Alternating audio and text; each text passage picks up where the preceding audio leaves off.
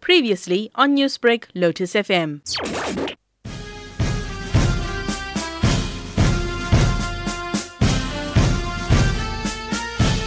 A Bangladeshi contingent marched alongside Indian soldiers, highlighting India's attempts to embrace friendly neighbours. And retired Army General Harsh Kakkar said the spectacle was a message for one and all. These are the people who you otherwise rarely see on the roads. Now today walking down in their splendor, in their ceremonial uniforms, in step, marching in total precision with the music playing, and the bands that are playing generally nationalist numbers. You're actually conveying a message of unity, you're conveying a message of the pride of the nation, the military of the nation. It's something which inspires all Indians. Indian President Ram Nath Kovind paid his tributes to 20 soldiers killed in a brawl with Chinese troops in June, reminding the country of the perils it still faces. We faced an expansionist move on our borders, but our valiant soldiers foiled it. To achieve this, 20 of them had to lay down their lives.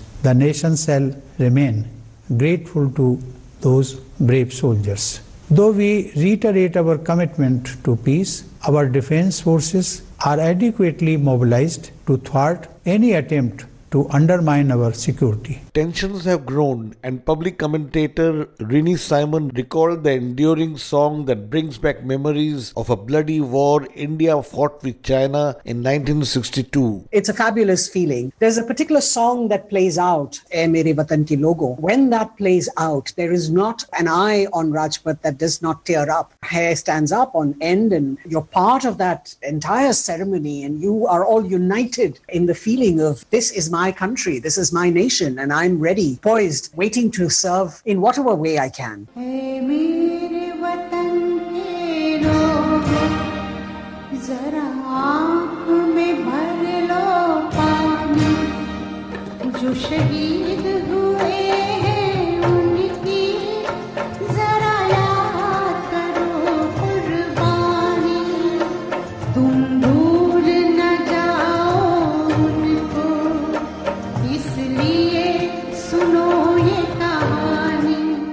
And as the gun salute boomed, the nation under siege took a pause, but with pride and a new resolve.